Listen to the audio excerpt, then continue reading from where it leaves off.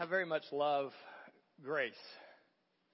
I love, because I blow it a lot, I love just getting to run back to God and asking forgiveness, knowing that if I confess my sins, He's faithful and just to forgive it.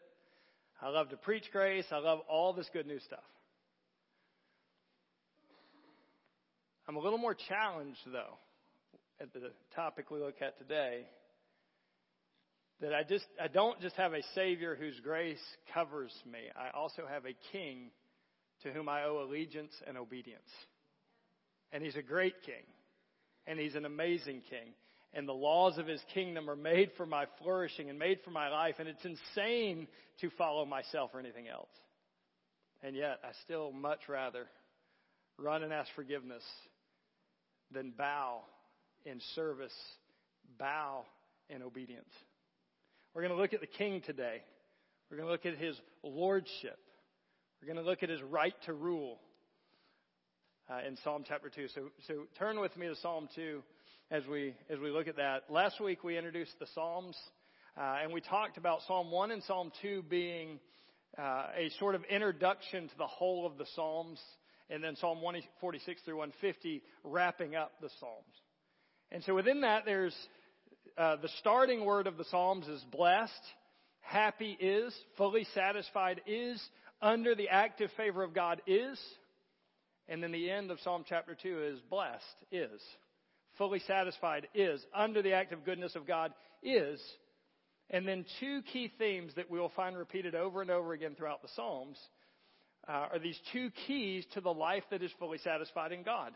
The life that is fully under the active favor of God, somewhat, mostly independent of our circumstances. Fully satisfied is the one who places their life under the Torah of God, the instructions of God, the law of God. God's laws designed to maximize the flourishing of mankind, given as an act of His grace to mankind on how you were designed to live, how your flourishing is maximized if you live this way, and if you will put your life under that law, not just put your life under it, if you will delight in it. If it will hold value and worth and delight and rejoicing to you, if this book will fill your heart with delight, you'll have a life that is largely under the active goodness of God, fully satisfied, and largely independent of your circumstances. And then the closing of this psalm, blessed is the one who takes refuge. And so blessed is the one who chooses to put themselves in the divine Son, underneath the divine King, underneath the Messiah. Those who would run to Him for help and run to Him for refuge and run to Him for security will find they're fully satisfied in God.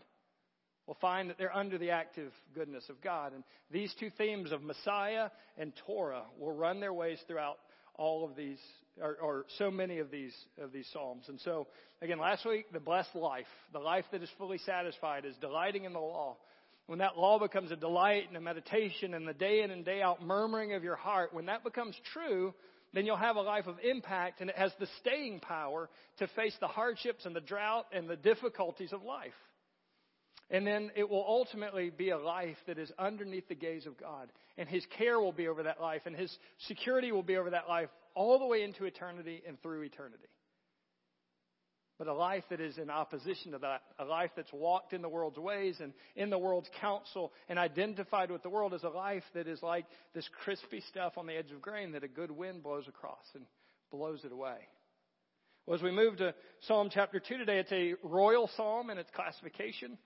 It's actually what's called a coronation psalm. And so it would be one of the psalms that would be part of the formal ceremony when kings would receive their crown, which would be their official ceremony of becoming king and receiving the title of king and receiving the privileges and responsibilities and the land of the empire. They would formally have a service where the crown would be placed on their head, and these formal documents would be present that crowned him king, that enthroned him as king. And this is one of those. It's a coronation psalm. It's a psalm of crowning of a new king. And what you'll find with these psalms that are messianic in nature, like they point to Messiah, they point to Jesus, is you'll find there's these layers. And so there is a human king who went through a human ceremony, who received the crown, and he was from the line of David. He had to have the blood of David in him to be the rightful ruler over God's people. And he would have a formal ceremony either at the end of his father's life, and sometimes he would co-reign with his father for a period of time based on health or whatever, or sometimes it would be at the passing of his father, and he would have this formal ceremony where officially the crown is given to him, officially the title of the nation is given to him, officially the privileges and responsibilities of the nation were given to him. It's historic and it's human, but there's also this other layer that is messianic and is divine. It's not just pointing to some physical son of David. It's pointing to the ultimate son of David. And so we have, because this is one of the most frequent quoted Psalms in the New Testament, we have very good license to go read Jesus into Psalm chapter 2, because that's what the inspired authors of the New Testament did throughout Acts and Revelation and then several other places in between. And so we are looking at the ultimate plan of God, the ultimate King of God as we read Psalm chapter 2. And we're looking at the current, or at the human one. So let's look at it. Why do the nations rage? And why do the peoples plot in vain? Why do the kings of the earth set themselves and the rulers take counsel together against the Lord and against his anointed, saying, let us burst their bonds apart and cast away their cords from us. He who is enthroned or sits in the heavens laughs.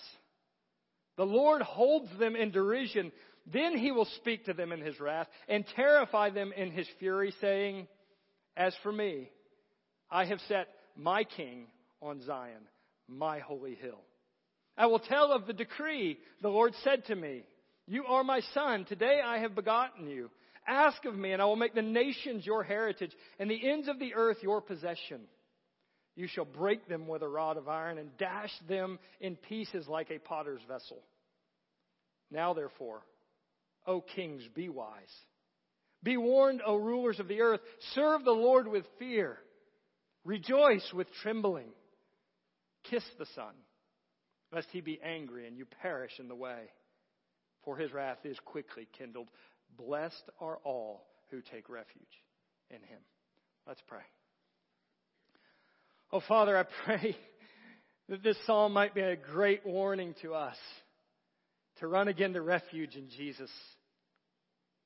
Lord, to not allow ourselves to be pulled away, to not allow ourselves to drift, to not allow ourselves to walk away, but God, to have the wisdom to run back into Jesus. And for those who are in this room, Father, who don't know Jesus, who are not saved and in the saving refuge of Jesus, God, I pray you would open up their eyes. Oh, I pray that you would awaken their hearts. I pray that you would show them this great and this glorious King. Oh, and I pray they would run. I pray they would turn. I pray they would put their faith in him alone to save.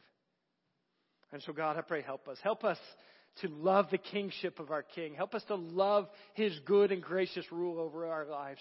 Help us to rejoice at his laws that are life, that delight the eyes and rejoice the heart. God, help us to delight in your Torah, to delight in the rule of our King. We pray that in Jesus' name. Amen. So I do want to read back the front just for a second. The point of this psalm, it culminates with blessed is the one who takes refuge in him. And so that gives us the interpretive grid. As we read through 1 through 11, we're reading through these like terrific images. We're reading through this cosmic battle. We're reading through a God who is going to judge and wrath and burn up his enemies. But why did he write it that way? So that you would come to the same conclusion as the psalmist at the end of the psalm. That does not have to be you. And so make sure as we're reading this imagery, as terrifying as it is, or we're reading this imagery as maybe it seems harsh to you, you're reading it as a warning light to say, run to Jesus who is wide open for refuge. And the nations are reading it or having it told to them as that this God who will destroy you is also the God who will save you. And as on this side of the cross, we know that he will save you at the cost of his own son. Right? That's good news. Okay, so the sovereign Messiah will be enthroned. The sovereign Messiah will be enthroned. Let's look at the first one. Rebellious people will always rage against God's rule and authority. Rebellious people will always rage against God's rule and authority. And so I was just kind of scanning through just some of the bigger ticket examples of this. And, yet another Christian actress has said, it just feels too impossible to follow God. Which is a real passive way of saying it's too much and I don't want to be under the rule of God and the rules of God. In Portland, they are burning Bibles. We will not have God rule us, and we will not have this book rule over us. Popular Christian speakers who are charming and messy and witty, and you can identify with them so well, have chosen to erase certain rules of God's design in gender and sexuality. We will not have God rule us. We will not have Him tell us what to do. And man, I wish it would stay way out there in Hollywood. I wish it would stay in the popular Christian blogs. But it's also the default posture of my heart and yours apart from Jesus. I will make the rules. I will not submit to anyone. I will chart my course. I will master my destiny. I will be my own God. And that is the human heart apart from God. We do not want to be ruled. We do not want to submit. We do not want anyone over us, and we won't have it. And if I let you be over me, then it will only be as long as I agree with it or as long as I don't have the ability to fight back against it. And that is the posture of the human heart. That's the posture of individuals. That's the posture of cultures and subcultures. That's the posture of nations. That's the posture of the world, but that is not the posture of the Christian. The Christians realize our God is good, our God is gracious, His rule is a kindly rule, and I gladly submit myself under Him. I gladly let Him rule over me. And so which posture do you see dominating your own heart? Yeah, God, I'm all about it, but I'm going to set the rules. Oh, God, you are so wonderful and so gracious. I long for your commandments. I delight in your law. I want you to enlarge my heart because I want a greater obedience out of my life. Which posture would you say defines you? Now, let's look at it. As we jump in, again, there's the historic Davidic king from the line of David, and then there's Messiah. And really that's split into two because the New Testament's going to talk about His death and resurrection, quoting the psalm, but the New Testament's also going to talk about His return to finish the work and to usher in the new and final age, quoting this psalm. So as we look at it, each section has a new speaker, right? And so there's this very intentional setup. It's going to define the group, and then it's going to quote what that group is saying. And so the first three, and they're about equal sections. So the first three verses, we have the nations speaking. They've taken this council, they've called a war council, and they have decided, and then in verse 3 you find them speaking. And then you are introduced to Yahweh. You're introduced to God, and God is going to speak. And then from there it's going to transition to Messiah, the newly appointed king, the one who is receiving the crown, and he is going to have this scroll written by God, and he is going to speak that scroll. He's going to read the words that God has written down for him to read. And then the last voice will be the voice of the psalmist saying, this is what this is about. This is why you're hearing this. This is what you should do to respond to the message. And so the psalmist speaks to give perspective and to give application to the voices that have come before. So let's look at this first voice. And so it's the nations gathering together. Why do the nations rage? Why do the peoples plot in vain? And there's all these connections between Psalm 1 and Psalm 2. Like the word plot there is the word for meditation in chapter 1. And so delight and meditate on the word, or we're going to meditate, we're going to plot together in vain to overthrow God. You've got blessed and you've got blessed, which we've talked about. You've got counsel and counsel, like the counsel of the wicked. And here we're going to also have the counsel of the nations against God. You're going to have the way of the wicked there, and that way is going to be perishing at the in verses 10 and 11. That way is going to be cut short as God comes and His anger kindles if you would not follow Him. And so there's these very intentional links between the two psalms. But as you jump into here, you look, why do the nations rage? Why do the peoples plot in vain? The kings of the earth set themselves together And so what he's saying is like there is this allegiance that is owed from the whole earth towards God. He is not just Jewish God. He is not just a tribal God. He is owed the allegiance of the nations. He is the creator of the nations. And so there's this universal requirement that mankind submit to God's rule. And as the unfolding plan of God happens, God has chosen to identify himself with a nation, to choose for himself a nation, and to place over that nation a king. And that king is then the human representation that is owed allegiance. That human king is the one that the nations are to come to and to pay tribute to and to submit themselves to, which is really just a faint echo of the future king that would come, that is Jesus, where all the nations would owe him allegiance and all the nations would owe him obedience and all the nations would come to him for refuge. That's the way God set it up. And now we have, as this king is taking his throne, a plot among the subject nations. And it's the picture of they have gotten the representative of the nations in a room to have a war council. And they've decided to get into a war room and figure out, how do we wage war against God? How do we throw God out of our culture? How do we throw him off of the top of us? How do we get free of him? Why do they rage? And then why do they murmur? In an absolutely vain attempt to have God not rule over him. And yes, as human kings came about, human kings were more godly and less godly. And you found generally that the course of the nation would flow in the spiritual condition of the king. And so as you had godly kings, the nation's spirituality would grow and they would become more godly. And as you had ungodly kings, the nations would run after this ungodliness and their ungodliness would grow.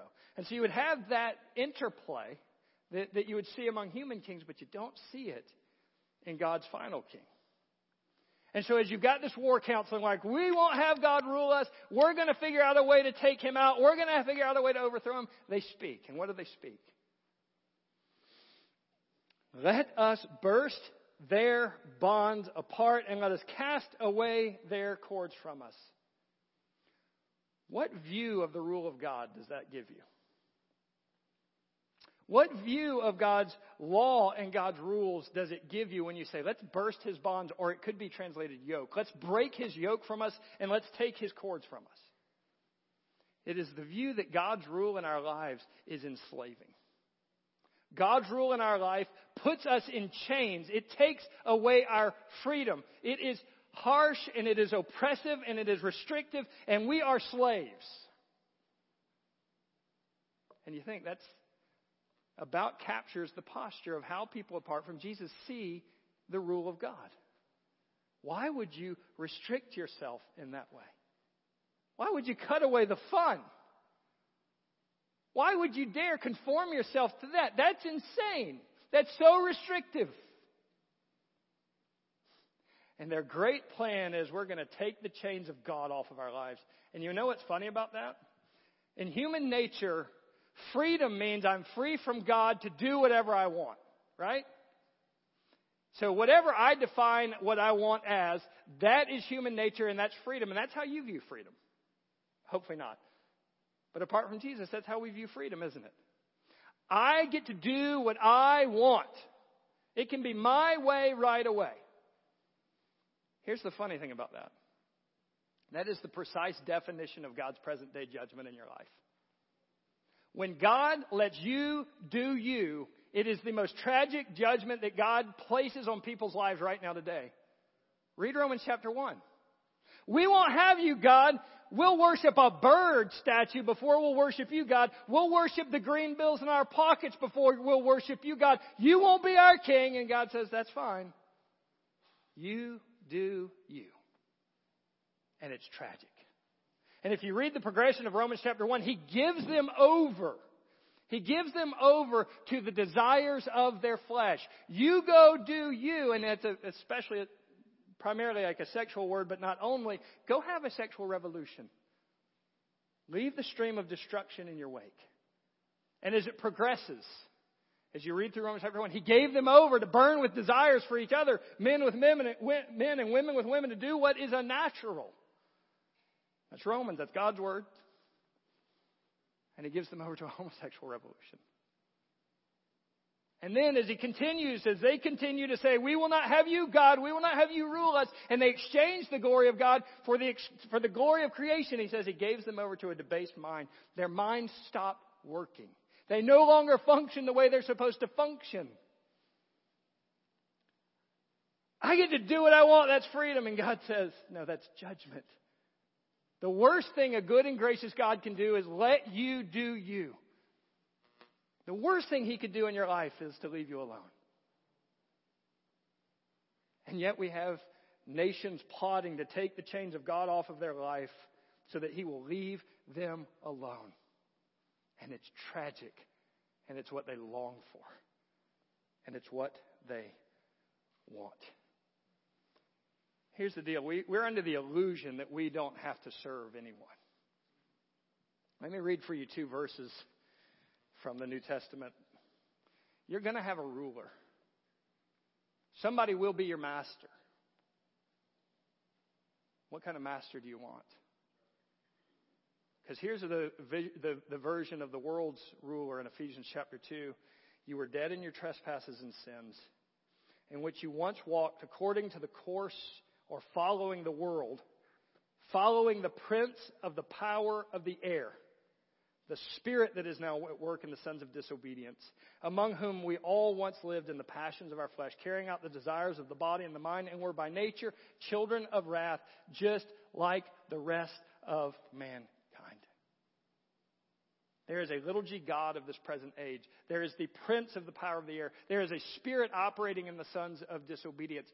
Jesus talks to the religious leaders who are rejecting him and says, you're of your father the devil. You are identified under. In Romans chapter 6, it says you were enslaved to sin.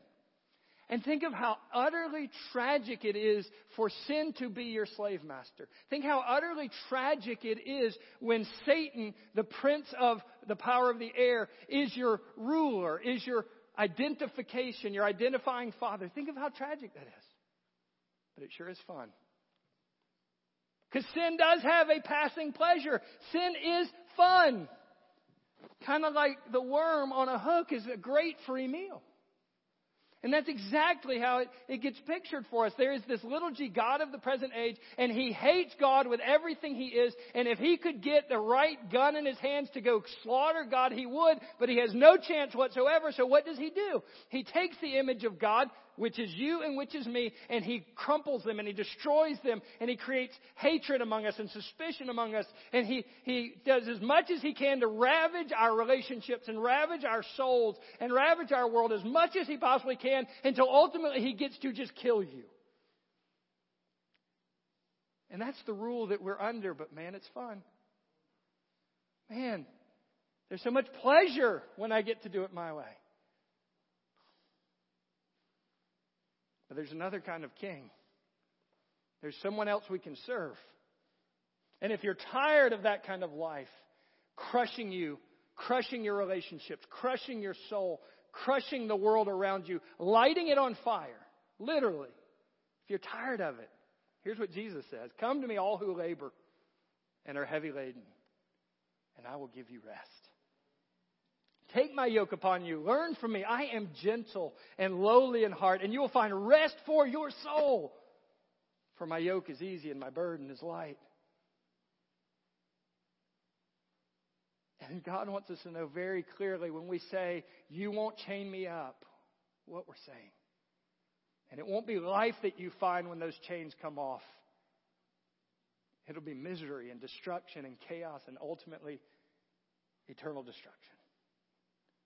And you look over the landscape of the world, and it is a scorched earth world. Because it's a world that has tried to break the bonds of God off of them. The gracious rule of a gracious king off of them. Acts chapter 4 quotes this very passage when it talks about the crucifixion and resurrection of Jesus. So the apostles had just been abused for following Jesus. And they gather back together and have a prayer meeting. And this is what they say. And then when they heard it, the report, they lifted up their voices to God and said, Sovereign Lord, who made the heaven and the earth and the sea and everything in them, who through the mouth of our father David, your servant, said by the Holy Spirit, why do the Gentiles rage? and the people's plot in vain. The kings of the earth set themselves, and the rulers were gathered together against the Lord and against His anointed. And then look at what they're interpreting that as. For truly in this city they gathered together against your holy servant Jesus, whom you anointed, both Herod and Pontius Pilate, with the Gentiles and the peoples of Israel, to do whatever your hand and your plan had predestined to take place. Now, Lord God, look upon their threats and grant your servants boldness. The Gentiles have raged and slaughtered Jesus according to the very predestined plan of God to accomplish His purposes. And now they have come and raged against the people proclaiming Jesus. And what do they ask for? God, just give us boldness to go talk about Jesus again. Just give us boldness to go talk about Jesus again. Let's move forward. God is unfazed by human opinion or opposition of Himself. God is unfazed by human opinion or opposition to Himself. You just try to frame a little bit of God in your mind and how big and powerful He is. All right? So for all eternity, God sits within the Trinity in this joyful, full fellowship, missing nothing whatsoever, but decides to create the world. And He simply looks out over nothing and He says, just be. And it is. And then when Isaiah interprets for us how God views the massive power of kingdoms of the earth, he says it's like so many grasshoppers before Him. That's how Isaiah describes what it is these people are against God. It is the God who formed every single one of us in the womb, who gives life and breath and everything to all people, who sets the boundaries of nations, who rises up kings and takes kings down. And then you take a poll of Americans, and less and less of them believe in God, that He exists, or believe in Him in a saving way. We have great philosophers who have declared Him dead for centuries, or a century at least. We have wonderful academics and scientists and philosophers who have told us how foolish it is to think that there is a God and to think that He is alive and to think that He's real, how foolish it is and how that He does not exist. And do you think God's up in heaven like, oh no, how can I get my poll up? It's an election year. How can I get people to like me again? No. Is He wringing His hands thinking, how do I get them back to the table? How do I get them to like me again? How can I just go show them, no, I'm not really dead, guys. I'm still here. And you think about the insanity of these two different views, right? There's no God, and God's just up there like, okay, you do you. You do you. And that's the picture we're going to get painted for us in these next few verses. God is completely unfazed by His poll numbers, completely unfazed by the brilliant people of the earth that have declared He doesn't exist. I think the problem is that we're not unfazed by it. Because we want to be on the winning side.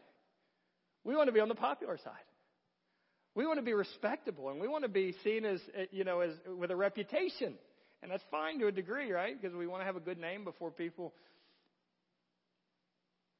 But more than being accepted out there, do we want to be aligned with God? Because look at this. Look at His response. The nations are like, let's throw His shackles off of us. We're not going to have Him rule us. And how does God respond? I love this image. The one who sits, literally the one who is enthroned in the heavens, laughs. What a cute little grasshopper plan you guys have put together. Wow, that's pretty neat, guys, what you guys did there with that whole war council thing.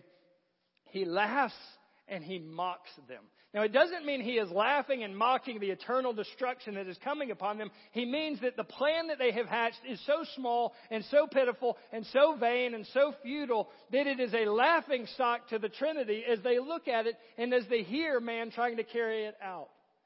And He gets to just mock and laugh like, oh, that's so neat.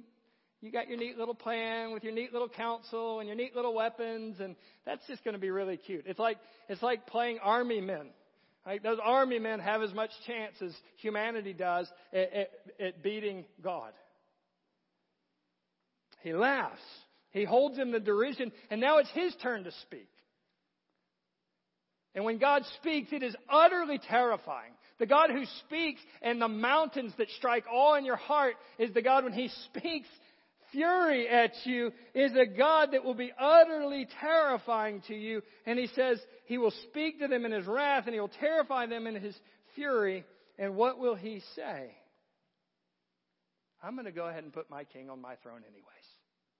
In the midst of hostile nations that desire to conquer my human people, my chosen people, I laugh because my power can secure them, and I will not have the nations defeat them, but over my Messiah, over my true Son, my begotten Son, I laugh if you think that I will not put my Son in charge to rule over the nations. I mock you. And I will terrify you with the opening of my voice. So we're not going to have you rule. And God says, I'm going to just go ahead and put my king in place anyways. And my king will rule. Now this echoes us back to 2 Samuel 7. You can mark it in your notes. And that's what we have is called the Davidic covenant. This is a covenant where God makes promises to David. And I won't go into all of it, but just a few of them that are pertinent to the psalm. The legitimate right to rule for somebody over God's people must come from the bloodline of David. So that's the first part of it. The kings will now come from David. The second part is its adoption, which you're going to see in a verse or two. I will be a father to him, and he will be a son to me, and I will discipline him with the rods of men, but I will not take my steadfast love from him as I took it from Saul before you. So I'm promising that you will always be the rulers, and I'm promising you that I'm going to adopt you, and I'm never going to separate from you again. And then the universal interpretation of this passage, including through the prophets of the Old Testament, is there is not just a human line of David coming. There is an ultimate David coming called the Messiah. There's going to be a forever ruler who will take up the throne of David, and he will establish a kingdom of righteousness and justice and peace. And so there are human kings that ultimately point to this divine king that is coming. And so as for me, I will set my king from the line of David in Jerusalem or on Mount Zion, on my holy hill. And it ripples back through all of that. And so you have the historic coronation of a king, and you have the ultimate coronation of the divine king. And you think about how Satan tried to stop that, right? You think about how Satan tried to stop it. The wise men came into Herod, and Herod was like, "You just tell me, and I'm going to go worship this king." But he intends to kill him. And when the wise men leave and don't tell Herod about it because they're warned in a dream, do you know what Herod does? Satan does. He slaughters every baby 2 years old and under in the whole town where Jesus was known to be. Because Satan would have this king destroyed. And then ultimately, Satan's like, hey, there's a cross. Let's get him there. And the very instrument that Satan thought was his victory was his ultimate undoing. And such is the wisdom of God. Such is the power of God. I will go ahead and put my king in place. He will go ahead and rule. Thank you very much. I laugh that you think you could stop my plan of redemption and my plan of instituting a global kingdom. I think what you see in here, God is completely unfazed by the way people think about Him. He's completely unfazed by who might want to overthrow Him. And so I just want to encourage you. Align your lives with God. Align your lives underneath His lordship. I know there's a million voices out there that say there's a better way. I know there's a million voices out there that you think if you just went a different direction, that it could be fun and it could be more fulfilling and it could be a better life for you. And I want to plead with you, don't believe it. Because God, in the face of this massive opposition, simply laughs and gives us Jesus in its place. Sets Him up to rule and to reign in its place. And so there's this massive warfare between the world and between God. And I just plead with you, don't walk the fence between the two. Don't let yourself be so consumed with what people around you think that you would be silent about the God who saved you. Third step, the Messiah King will have a global dominion with stunning authority and power. The Messiah King will have a global dominion with stunning authority and power. So I looked this up. I thought it would be, Rome or one of the Chinese empires. The biggest empire to ever be on earth was the British Empire. 26-ish% of the world's land and people were under British rule.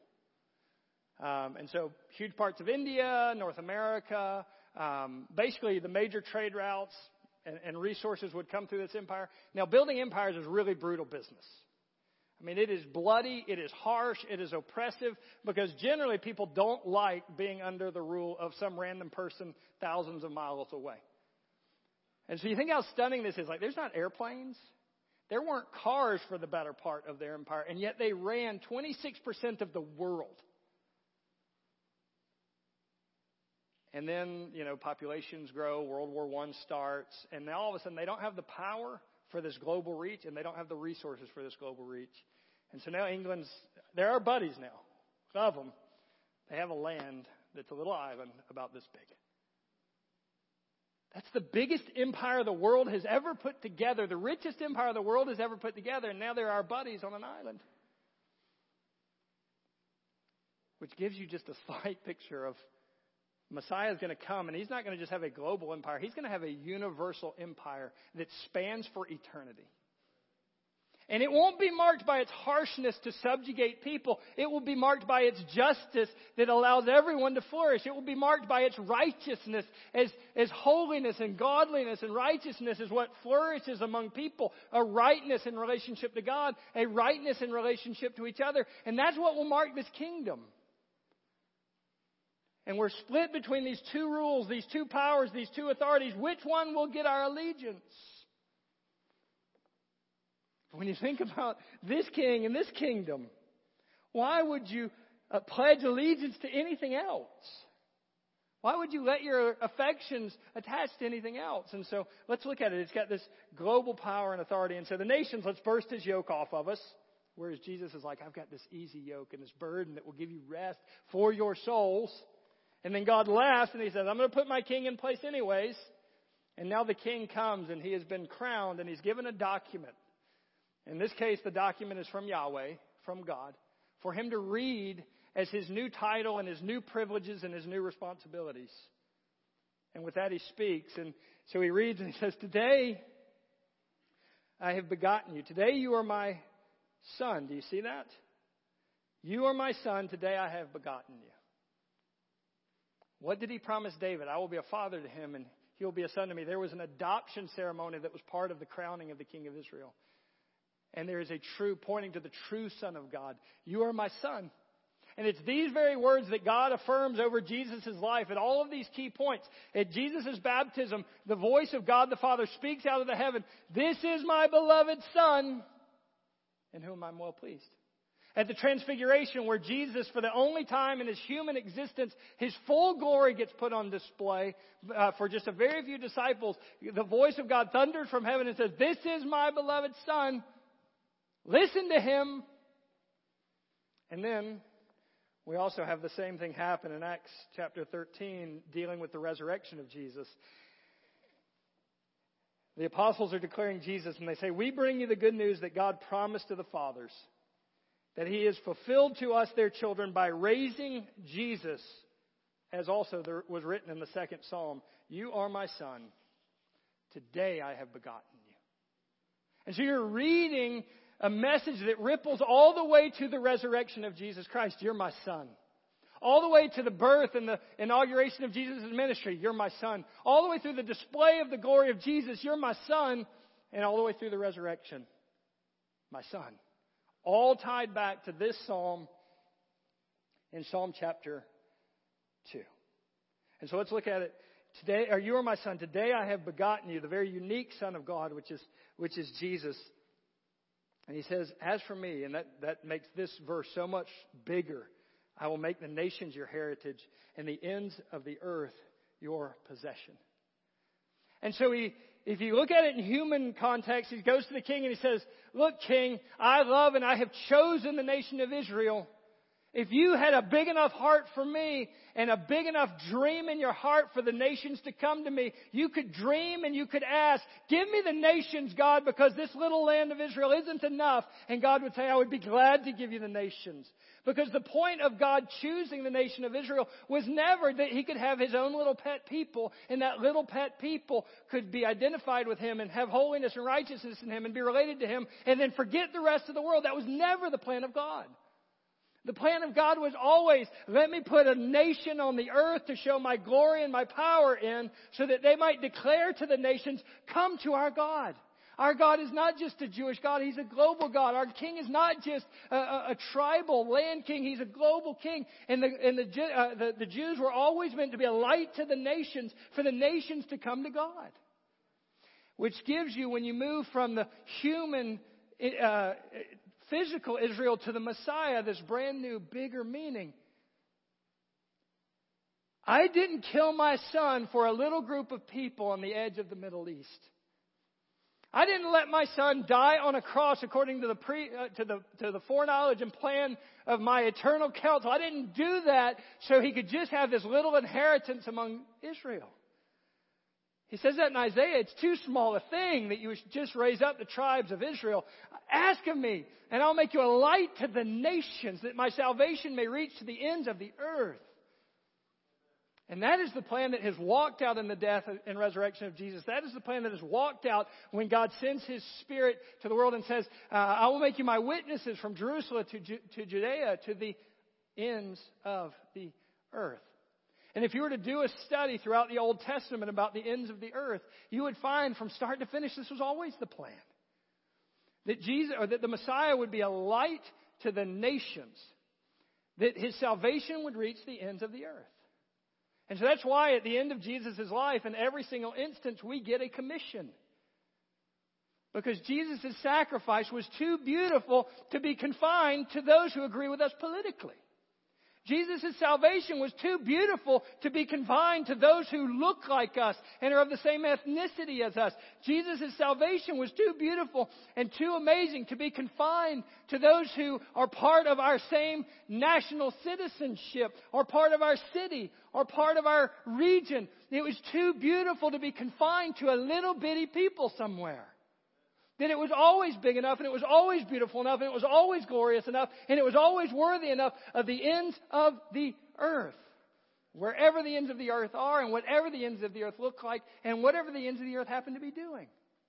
So when you show up on the scene, whether it be a city on fire or the most closed nation on earth, and you show up on the scene, you are walking into Psalm verse 1, 2, and 3. You're walking into people that said, we will not have God rule. We will not have His shackles on us, and we will rage against Him, to declare to them, there is a King who would welcome you into His possession, welcome you into His inheritance, welcome you into His salvation.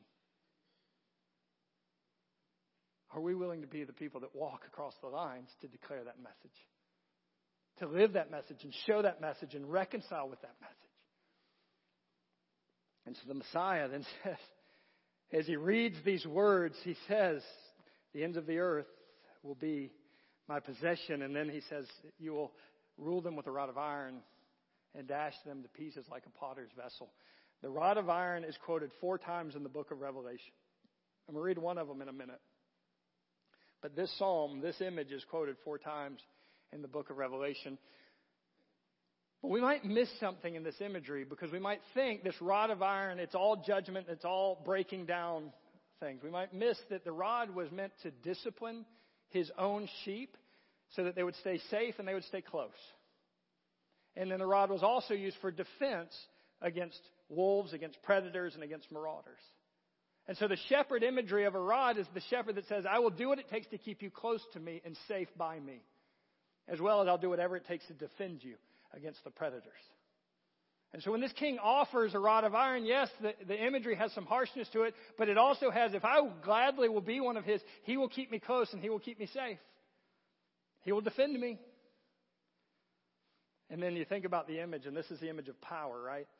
You ever had, like maybe not all of you would do this, a little clay pot for flowers? Yeah, you should put flowers in them, but man, I would much rather like pop them with something and just see them break. I'm sorry. That's a little insight into the depravity of Chris's human mind.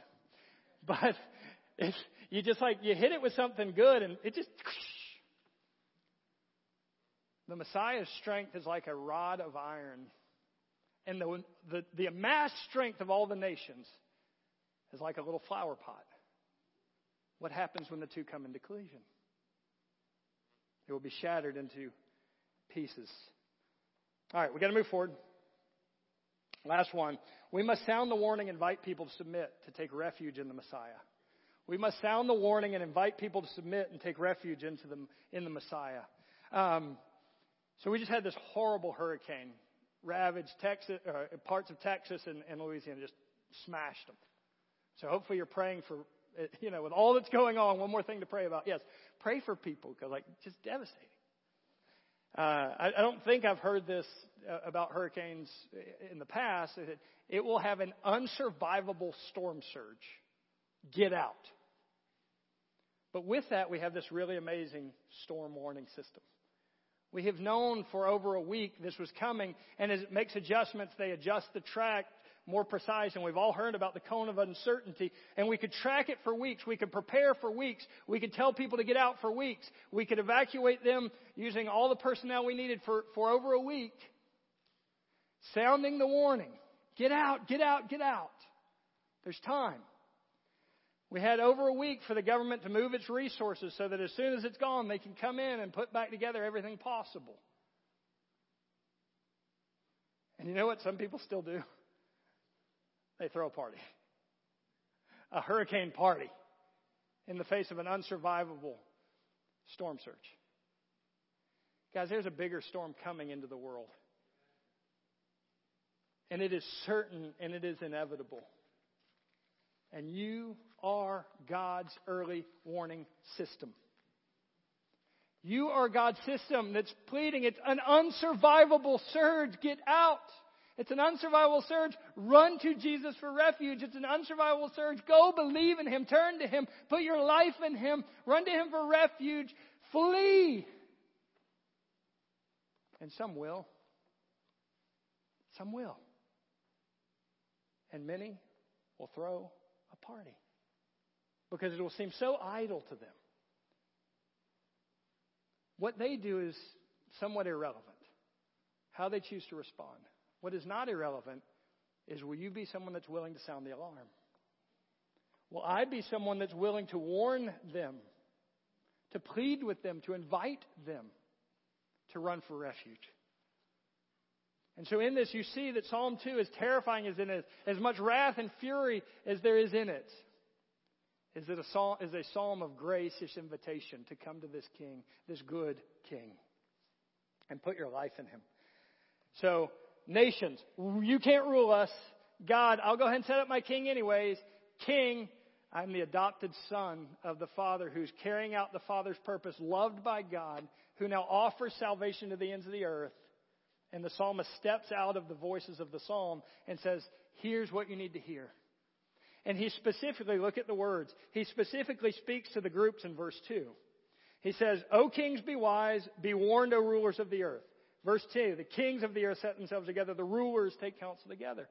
So you have this brash, arrogant humanity that will throw God out of their lives. And then you have the psalmist saying, please, slow down a little bit. To their arrogance, to their brashness, to their pride, saying, please, just slow down a second. I wrote this psalm so that you would be wise. Please don't rush into this war. It's a fool's errand to try to oppose the rule of God in your life. It will destroy you. Don't do it. And then he warns them, please be warned, your plan is futile. It's going to fall apart. It's the worst thing you can possibly do. Don't do it. And then he invites them into the service of Jesus. He invites them into the service of Jesus, and he says, serve the Lord with fear. The word for serve is to place yourself under as a vassal. And so when there was a powerful nation, other nations would stay nations, but they would pledge their allegiance and support and pay tribute to the stronger nation. Serve the Lord. Put yourself under the Lord in His rule. And do it with a reverence. Don't do it because you're afraid He will crush you. Do it because you are in awe of who He is, that you revere Him. And then there's some emotions that you should have when you serve God. If God really is who He says He is, if He really is like the way He describes Himself in this book, if He is really this stunning in His power, if He is really this stunning in His justice, if He is really this holy and this perfect and this great, you should feel a certain way about Him. And if He is really this gracious, if He is really this compassionate, if He is really this good, then you should feel a certain way. How? You should rejoice. Right? Rejoice in the Lord always. And again, I'll say rejoice. Delight yourself in the Lord. He'll give you the desires of your heart. Delight in the law of the Lord and meditate in His word day and night. Right? Rejoice. But if He really is who He says He is, there should be a little bit of trepidation, a little bit of trembling in your relationship to Him. If He is really this striking and this stunning, rejoice in Him. And if He's really this striking and this stunning, there should be a little trembling there.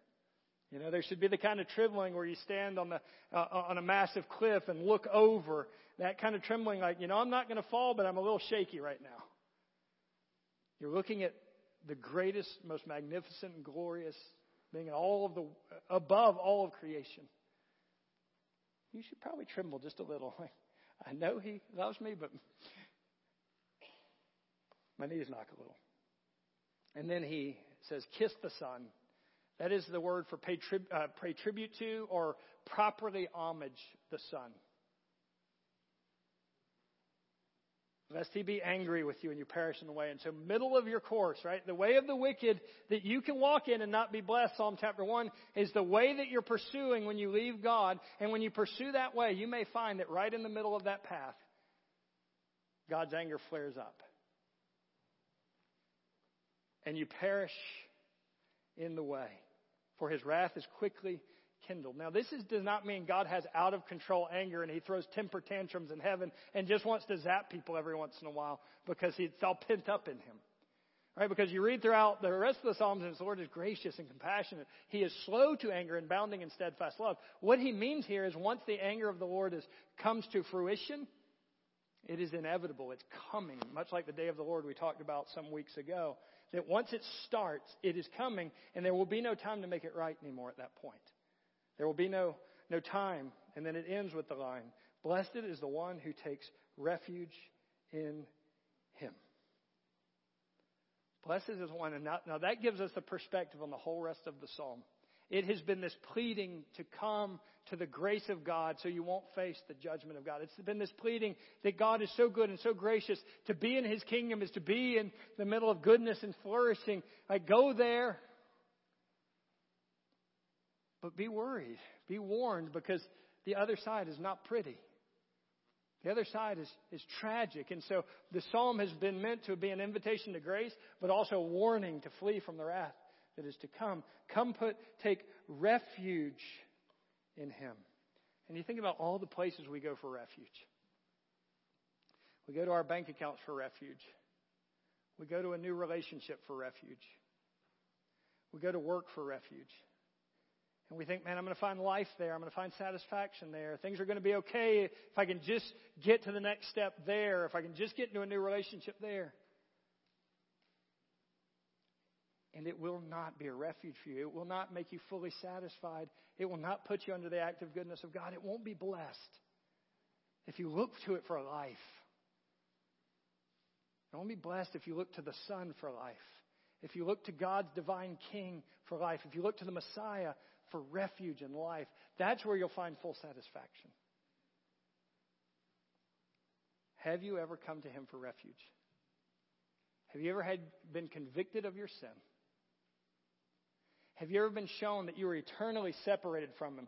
It's not like we're okay with each other and we kind of got a deal we worked out. No, like there is eternally separated from Him no matter how nice and good and sweet and kind you are, no matter how good a friend you are. You're eternally separated from Him. Have you ever been convicted of that? Has God ever opened up your eyes to see Jesus?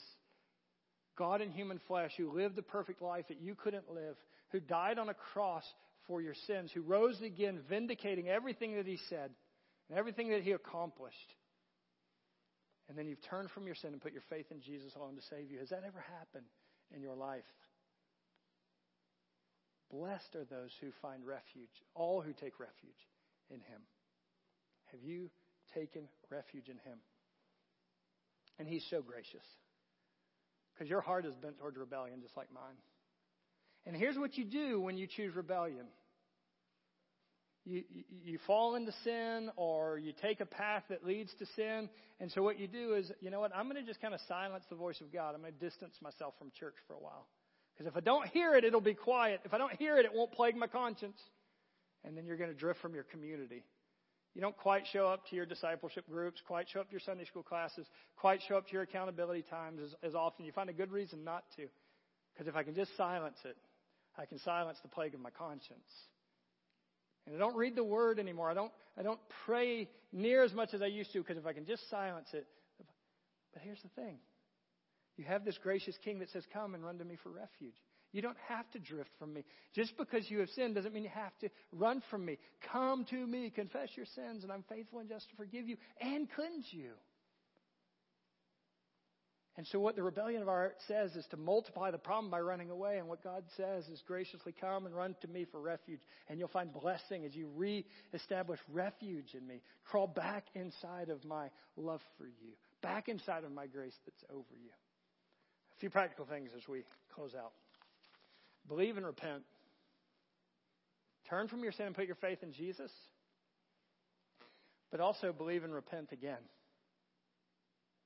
Where is the Holy Spirit alerting you to rebellion in your heart?